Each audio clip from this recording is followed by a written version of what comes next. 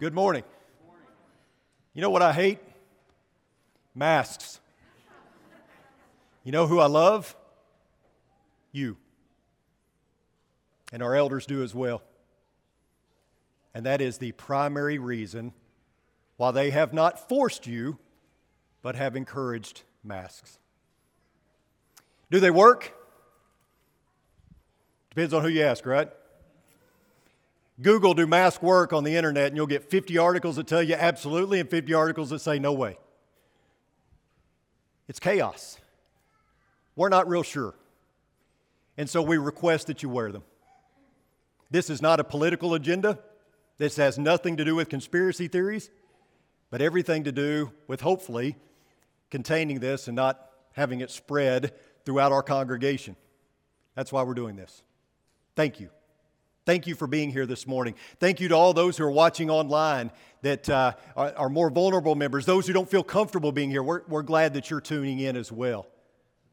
This is a day that we had been anticipating as being the day that we opened back up with no restrictions. Bible class, Sunday morning, Sunday evening. Alas, it didn't work out that way. So, we're going to kind of do plan B this morning and still look at a lesson that I'd been saving for this day. Although it takes on a little bit different tone and tenor, I still think it's applicable. I know we all missed some things during this pandemic while we were sheltering at home, right? I don't know what you missed the most, but this is what I missed the most. Being together. Do you know how difficult it is to preach to an empty auditorium? And I did that week in, week out. Jake did that. Blake did that. It's difficult. I sit in front of a camera every week and record our television program, but I know what to expect there. It's not natural to stand up here behind this pulpit and look out and see nobody in the audience. I rely on looking out and seeing Eddie nod his head. I rely on looking out and seeing Tim sleeping. I rely on that. That's expected for me. I want reaction from you guys. And I would tell a joke and it wouldn't land, except Luke would be in the sound booth laughing. But other than that, there was nobody to give me any feedback. So I'm glad that we're back together, even if it's under limited circumstances. If you're like me, you have to admit that this whole crisis and time apart has had some positives. I mean, worshiping in our pajamas was kind of cool for a couple of weeks. Getting to spend time and worship with my family was a bonus because I don't ever get to do that really. So it was nice to be able to worship with them. There are some other positives that we gained from this. There were some things that maybe we didn't realize until we hit the pause button or the pause button was hit for us. Hopefully we realize more than anything that we need this, that we need to be together, that this is needed. This is relational. Christianity is a relational religion. This is all about our relationship with God and others. It's why the first two commandments are to love the Lord your God with all of your heart, soul, mind, and strength, and to love your neighbor as yourself. Those are the foremost, right? Because we need each other. Church is plural. It's we, not me. And this separation has given us more than enough time to recognize this and to long for it. You know, on our staff, we have an IT guy named Aaron Appleby. And many of you know Aaron. He grew up here. Aaron now lives in Dallas, but still handles all of our IT issues. And I'm glad he does, because I, for one, am not capable of handling IT issues. There are many times that before I take a baseball bat to my computer, I will call Aaron and just say, hey, can you help me? And he will get on remotely onto my computer, and he'll open some things and close some things. Eventually, the screen will go black, and then it'll turn back on, and everything's fixed. And more than once, I've asked Aaron, so what'd you do? And he says, I don't know. I just turned it off and started it again. So now, before I call Aaron, I try restarting my computer, and you'd be amazed how many times that fixes the problem. That's kind of what we're doing here. We're hitting restart. It reminds me of something that I focused a lot on when I was coaching basketball. It's called transition game. If you know anything about basketball, transition game is when you get the rebound or you make a steal on defense and you're trying to turn defense into offense. And so you're trying to get down the floor as quickly as possible, fast breaking, trying to create numbers so that you have an advantage. And sometimes the other team gets back as quickly as you do. And so you don't have an advantage. And when that happens, you reset everything. You throw the ball out front, you get it to your point guard, he holds it and he says, reset, reset. That's what we're doing. After this whole pandemic, We're going to be resetting, and we're starting that process right now. Even though we're back together under restrictions and all those kind of things, we're still starting the reset process. But here's the question.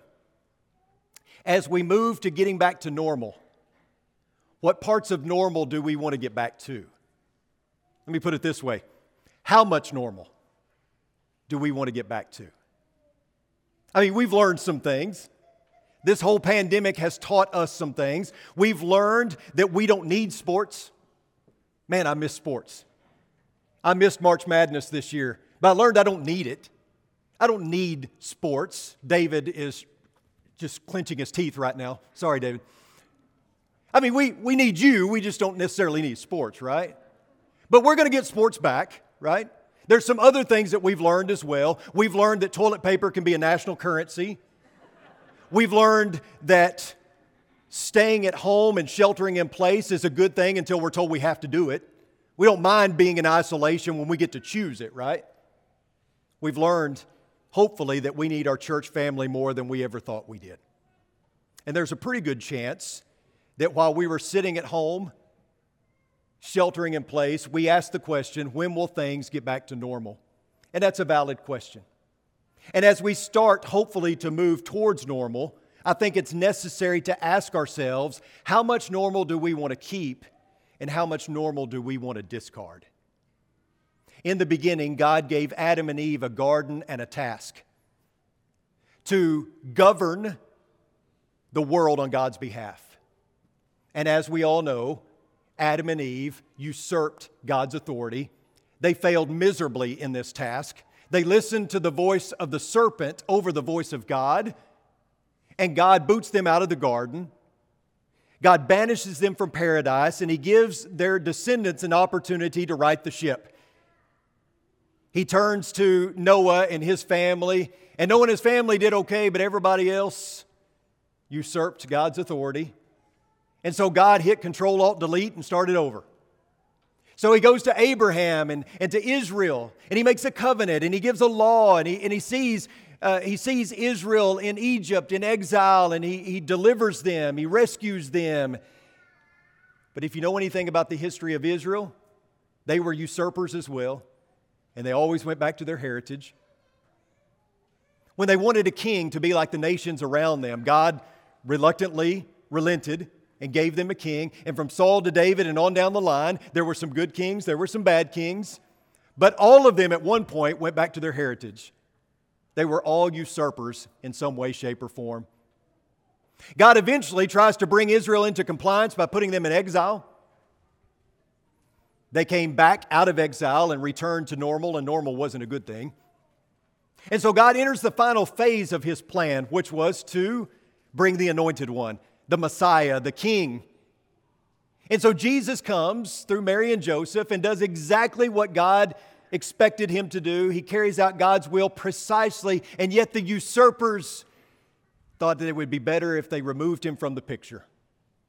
But God wasn't done.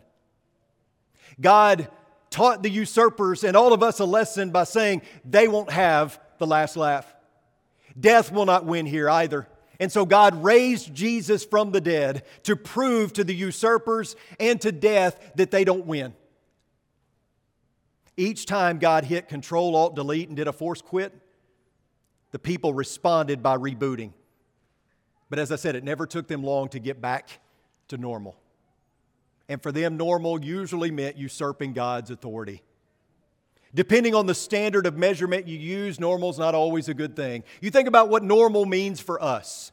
When we were sitting in exile thinking about normal, what was it that we wanted to get back to? Work, school, sports, entertainment, shopping, eating, right? Leisure time.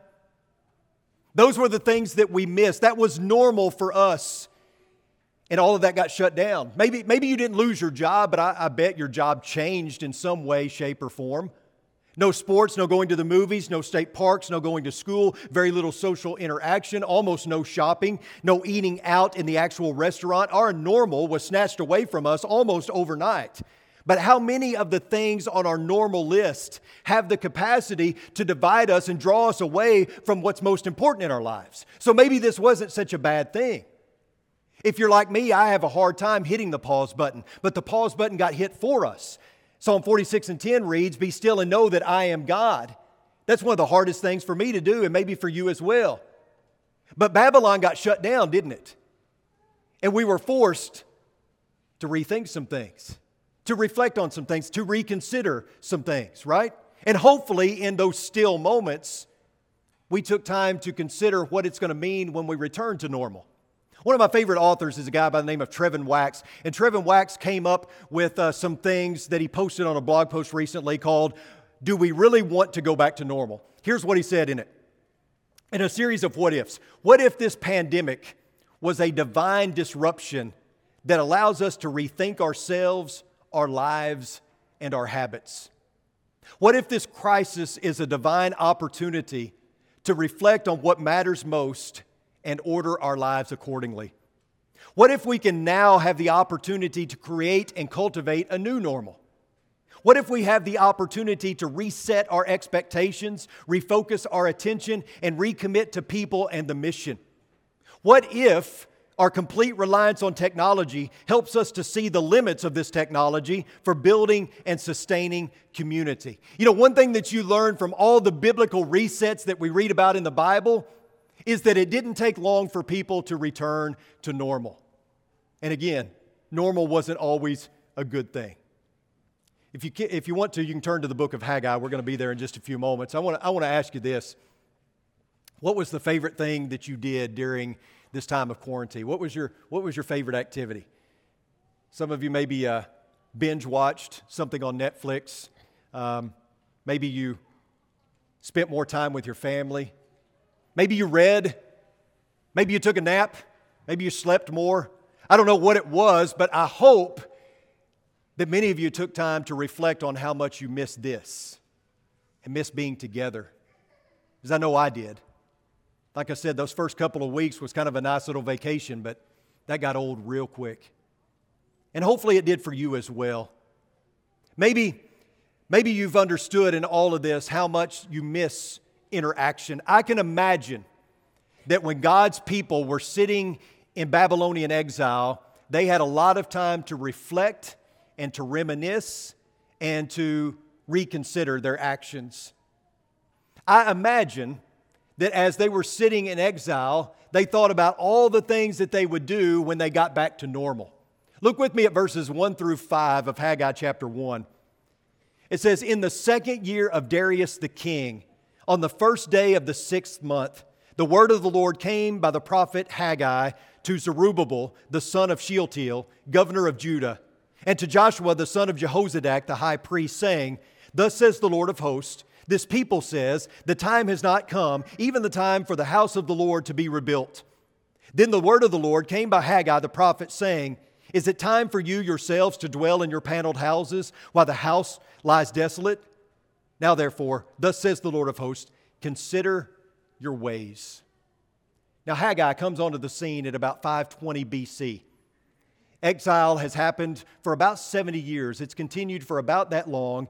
And since that time, the Babylonian Empire has been overpowered, and now Persia was ruling the world.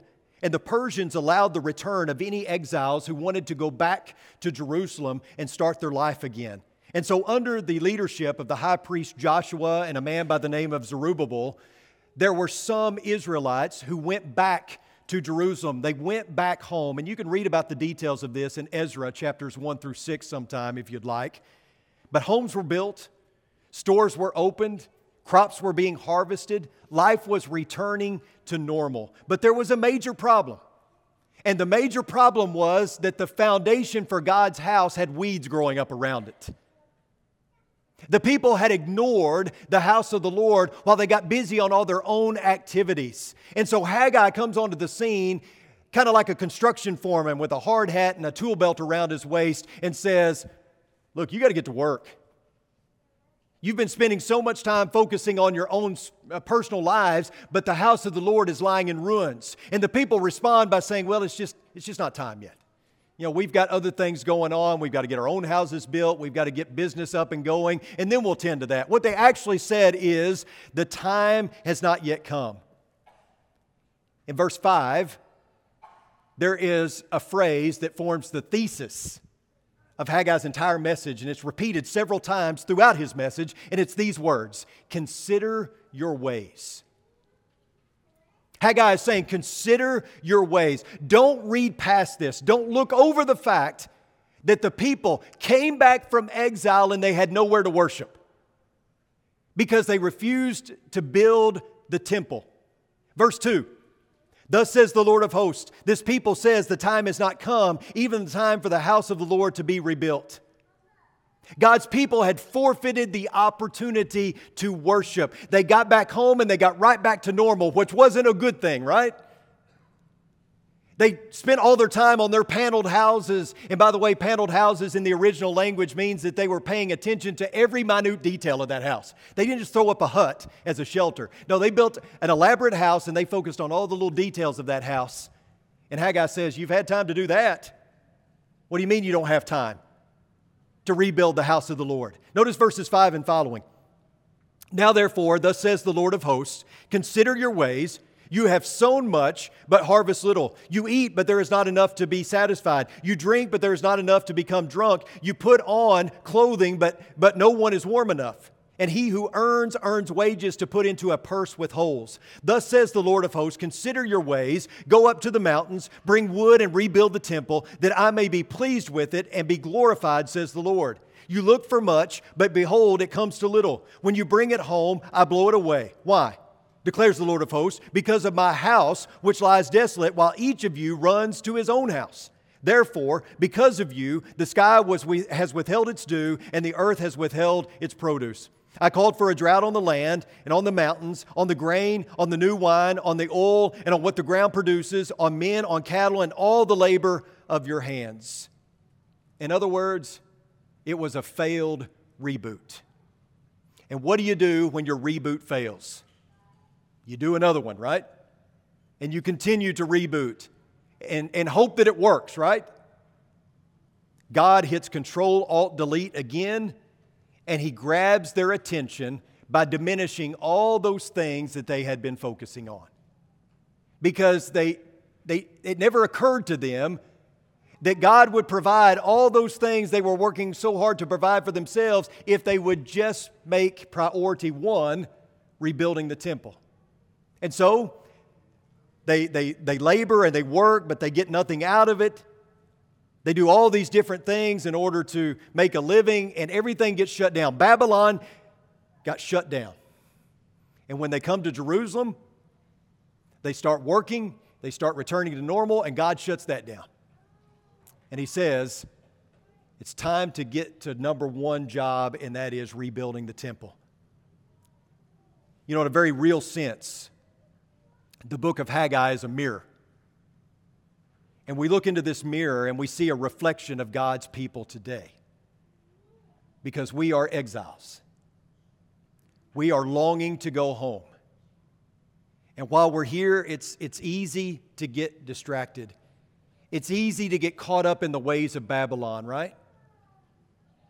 That means that we have to constantly be considering our ways. And we've had the opportunity to do that lately. Babylon got shut down, and many of the things that distract us were taken away, and hopefully in their absence, we got back to what matters most. The question becomes, now what?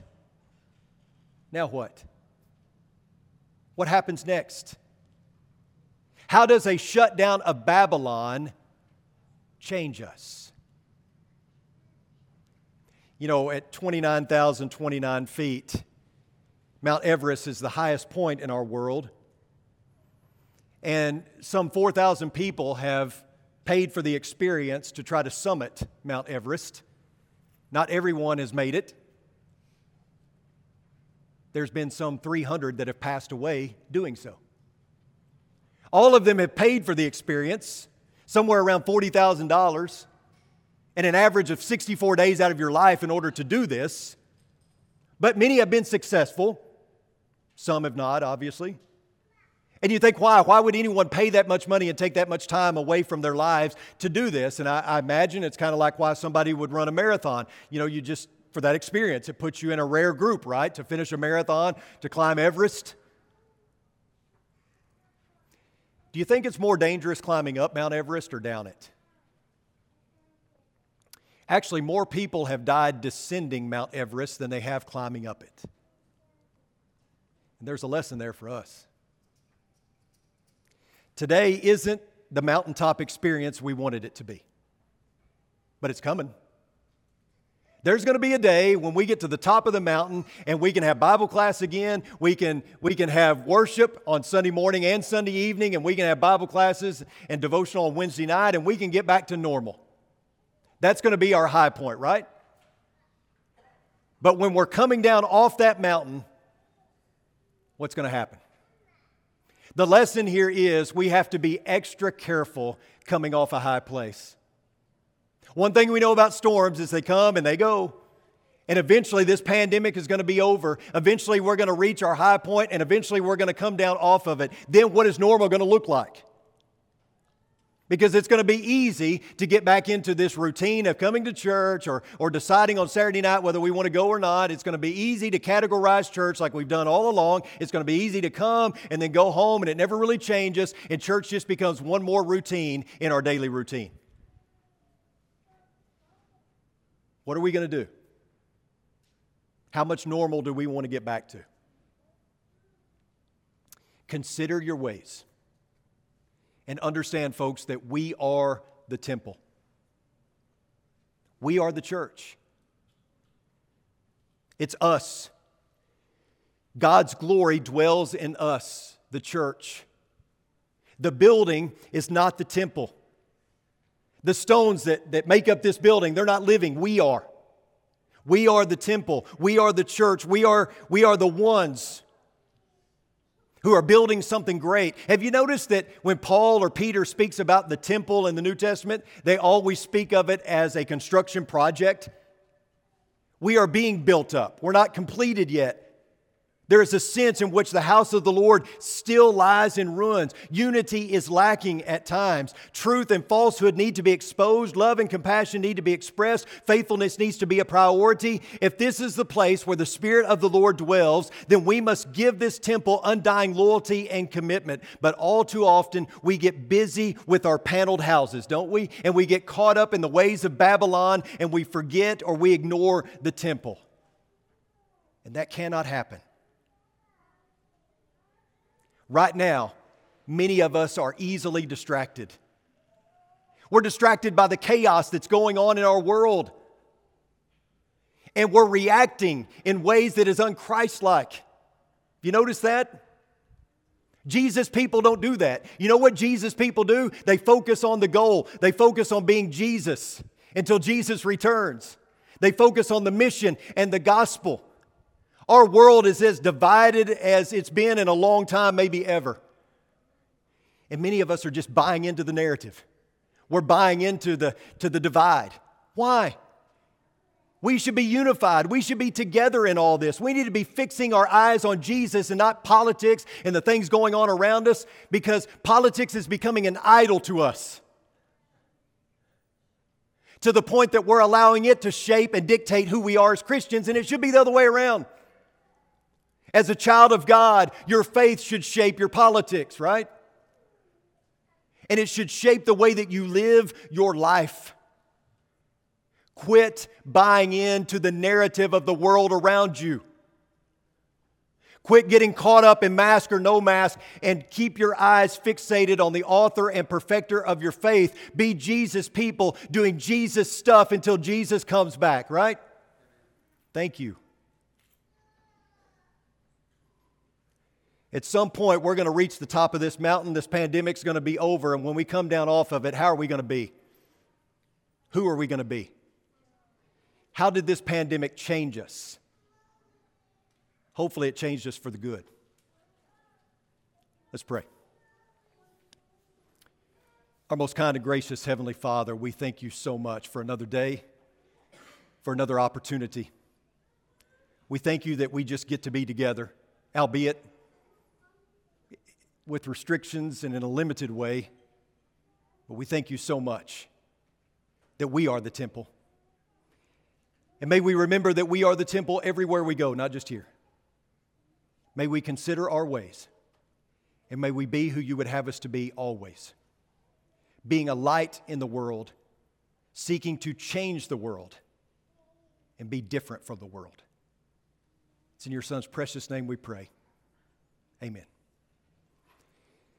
Kevin's going to lead us in a song. I do want to say before he comes up and does that, my family and I are going to get away for a little while. We had this vacation planned for quite some time. Next week, Noah has the task of pulling this off, the 2 services. I have no doubt you can do it, buddy, and he will do a great job. So be here for that. That's going to be great. The next week, we're doing our Senior Sunday on Sunday morning. Since we don't have Sunday nights right now, I will deliver the message on that Sunday evening, but we'll have Senior Sunday that Sunday morning. So you're not going to hear from me for a while, and that's probably a good thing. You're not going to see me for a little while. I'm going to treat this as a sabbatical, and we are going to go away. And would you do this for me? When I get back, would you have all this solved? Could you do that? You know, when I get back, could you have all this be over with and be done with? I'd appreciate that. If you have a need this morning that we can help you with, if you need the prayers and support of this church family, if we can help you in any way, if you're ready to start a daily walk with God and you want to study about that, or you want to be baptized, we certainly want to take care of that. Kevin's going to lead us in a song. Why don't you come as we stand and as we sing?